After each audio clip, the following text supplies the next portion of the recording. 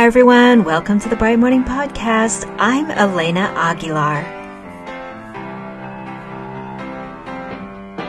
Alright folks, today's episode is one that we are calling Behind the Design. That's the type of episode we've got for you. And in these episodes, I am going to pull back the curtain to provide expert advice around designing and holding spaces for transformation. And so I want to be more explicit about the conditions and the intentional design choices that set the stage for meaningful work to be done. So these episodes, I want you to know, are related to our Artful Design and Facilitation collection. And so if the episodes that are the behind the design ones that you find really useful, please check out our Artful Design and Facilitation collection. And you can find links to that in the show notes, of course.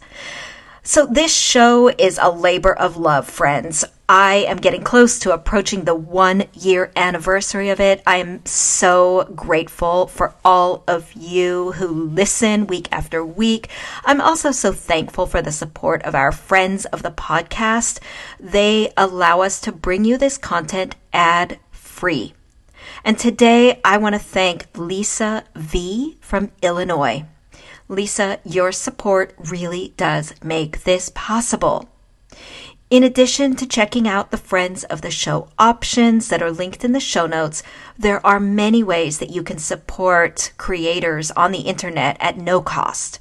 You can like their content, my content, you can comment on it, you can share it on social media, and you can leave us ratings and reviews on Apple Podcast. There was a recent review on Apple Podcasts that filled me with so much gratitude, and it is from someone whose handle there is BMV999, and this person wrote, "Love it. I'm not in education, and I love these podcasts." So thank you so much to the author of that comment. It means so much to me. Thank you for taking time to spread the word. And I just have to say, it makes me so happy to hear from listeners outside of education, because I'm always saying that what we do at Bright Morning applies to anyone in relationship with other people. And I'm so glad that you agree. So one final note before we jump into the episode, friends of the podcast, you are going to be excited to know that right after this episode, you can hop over to your private feed. There is a private feed for friends of the podcast, and you can hear me lead an end of the year coaching conversation with one of our very own friends of the podcast. So don't miss out on that. And if you want in the future to have access to that private feed, become a friend of the podcast. All right, now on to the show. Okay, so for today's Behind the Design, I want to talk about the end of year conversation. This is a common structure that happens in many workplaces. Perhaps at the end of the fiscal year, at the end of the calendar year, at the end of the school year, it is very common for a manager or a coach to sit down with someone that they are coaching or supervising and have a conversation, right? It's the end of the year reflection conversation. Those folks who work in the education system are approaching the end of the school year, and what a school year it has been. And so perhaps you are thinking about how to facilitate these conversations with your direct reports, with the teachers that you coach. So let's pause and pull back the curtain a bit here and look at the design of these conversations. I am going to share 5 things you can do. Okay, these are 5 habits that transform the conversations that you have, transform the professional development that you lead, and you can apply them to the end of your conversation. This is what you find behind the design in the end of year reflection spaces that I facilitate, in the end of year conversations that I have with folks, this is what you will see if you pull back the curtain and look at the infrastructure. 5 practices, 5 habits that you can use. Okay, the first one is determine purpose. So this is something that you do. You being the manager, the coach, you are facilitating this conversation. The first thing you need to do is get really clear on the purpose of it. Is it to help the person reflect on how they did their job that year? Is it to help them recognize how they grew, how they developed, perhaps how they met their goals? Is it to help your person connect to your organization's mission? Is it to help your person feel appreciation? What is the purpose of the end of year conversation? Again, this has become sort of a thing that people do, right? It's like a ritual, a structure that people engage in. And often the purpose has not been sharply articulated. So the first component of this is that you need to get clear on the purpose for having the end of year conversation. And then you need to communicate that to the person that you're having the conversation with. You need to tell them this end of year conversation is so that you can reflect on the goals that you set for this year and how you reached them and how you learned and grew this year. State the purpose, but first get really clear on it. Okay, the second habit for you to practice in an end of year conversation is to anchor yourself in adult learning principles. Now, there are a number of adult learning principles. I write about them in The Art of Coaching Teams. There's a chapter in there about adult learning, and it's essential for you to understand what it is that adults need in order to be able to learn, and then to take action that is informed by that knowledge.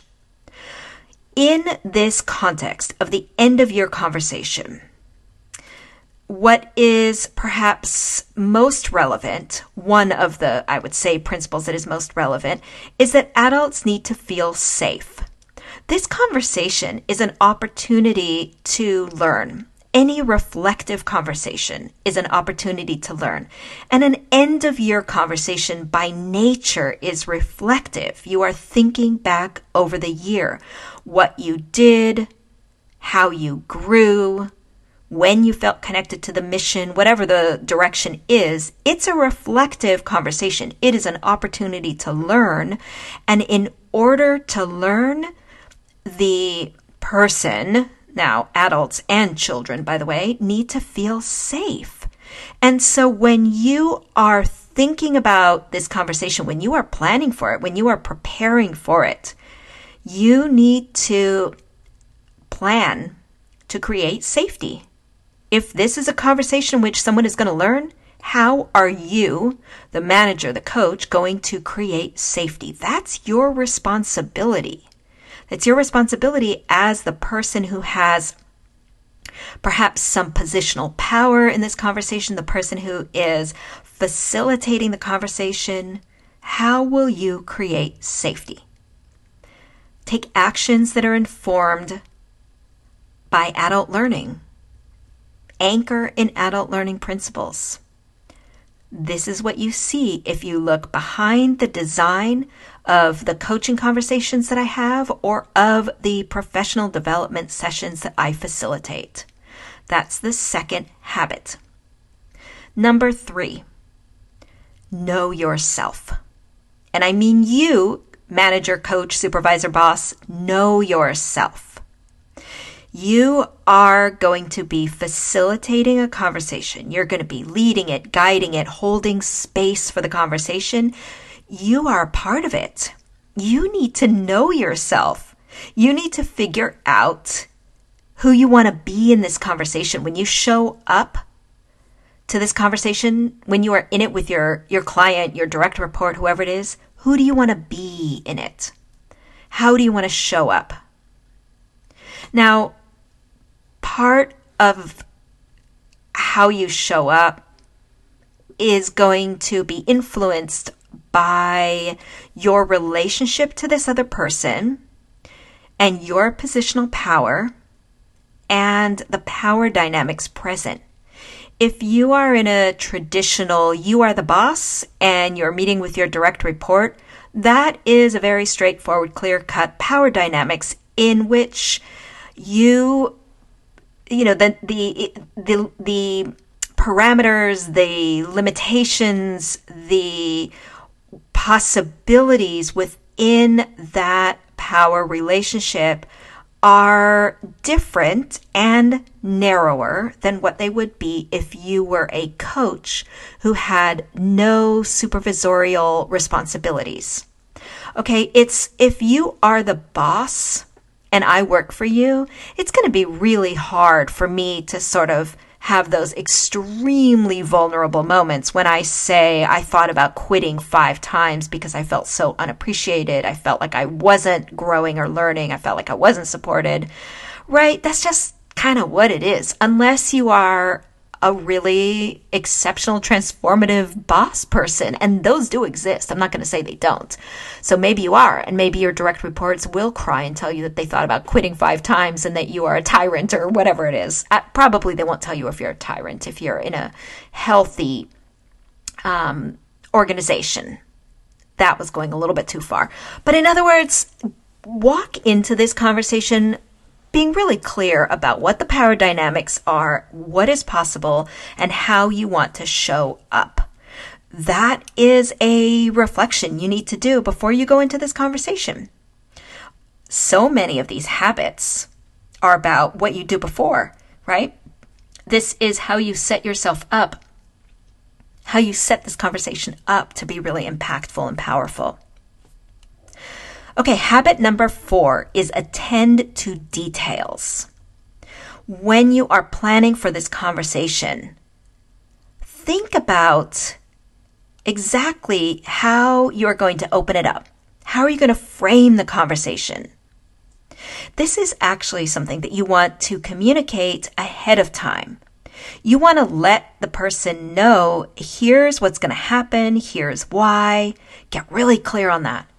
Script a few questions that you're going to ask, at least a few questions.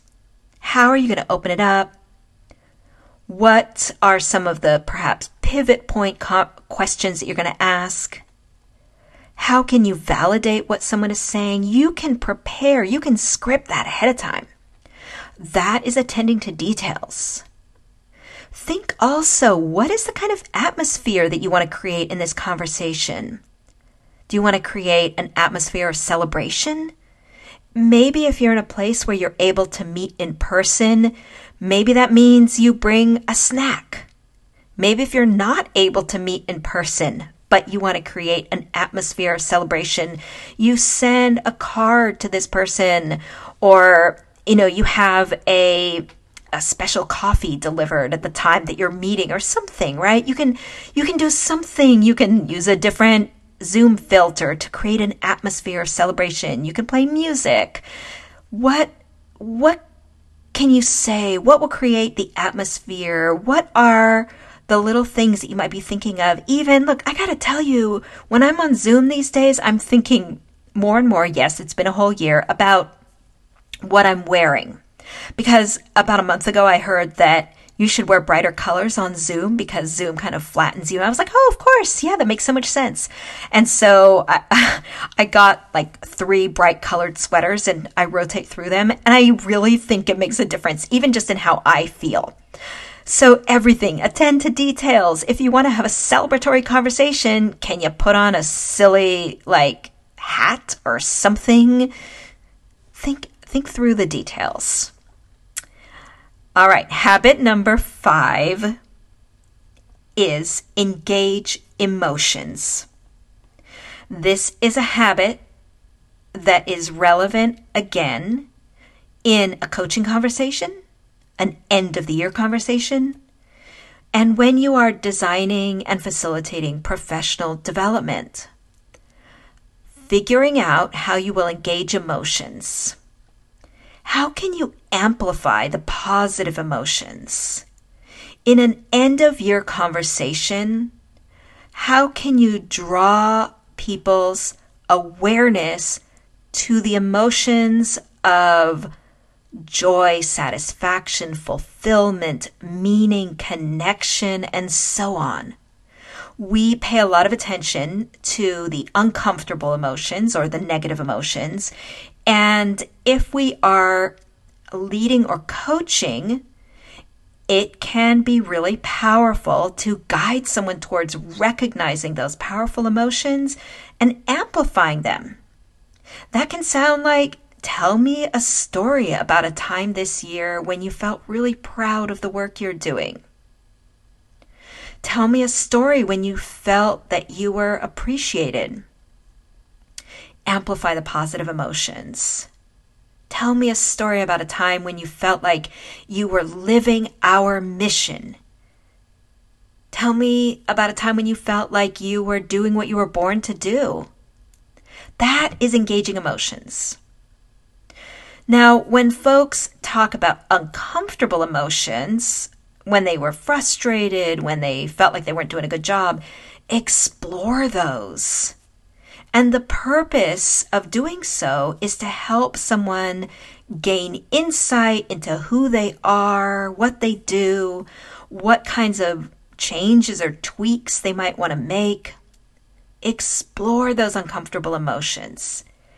As a boss, as a coach, it is your responsibility to help folks have some space to process those and to release them, perhaps. Third tip when you are engaging emotions is to normalize challenge and struggle. If we are not having moments in our work that feel difficult, we're not really doing the right thing in a sense, right? We're not going to be growing. We're not going to be learning. We have to have moments that are difficult, uncomfortable, challenging, frustrating. And when someone shares that, normalize them, appreciate them for sharing it. Say, oh yeah, that sounds totally normal. Yeah, that happens to everyone in those situations, or that happens to a lot of people. Or it's great that you recognize that moment that was really difficult. What did you learn from it? Normalize it.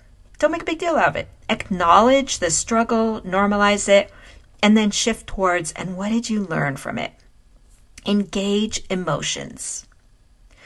So, folks, I just talked through 5 habits that you can use in a coaching conversation like an end of the year conversation, or in a professional development workshop, but that's actually kind of jumping. I'll talk about that more in another session, another episode. But actually what I was thinking about was, if you are interested in learning about how to use those habits in a workshop session, if you do PD, then definitely check out our workshops that are around artful design and facilitation, because that's where you'll learn more. All right, friends, that is it for this episode of Behind the Design. Now, if you are listening to this episode, I'm guessing it's because you are a continuous learner who's looking to improve your practice and deepen your impact. And friends, there is no better way to do that than with a Bright Morning membership. If you join today, you will experience your most transformational year yet. Really, if you join and you engage in the many, many learning opportunities that we have for you, you will. And you'll find a link to an overview of membership options in the show notes. Folks, If you haven't already done so, please rate and review us. Please, please, please, please rate and review us on Apple Podcasts. It's so quick. And also one more request, please. If you are reading or you've already read Coaching for Equity or any of my other books, please, would you take a minute to review the book on Amazon? It's such a quick and simple thing that really provides tremendous support for me in getting the word out about these important topics. Just a couple of things that you can do. Take just a couple minutes or less, and I'd be so grateful. Thank you to all who have done so already. I do go in, I read them all, I look at the numbers rising, and I feel lots of gratitude. All right, friends, thank you, and thank you to Leslie Bigford and Stacy Goodman, who produce the Bright Morning Podcast, and thank you to Stacy Goodman, who does the sound engineering. Take care, everyone.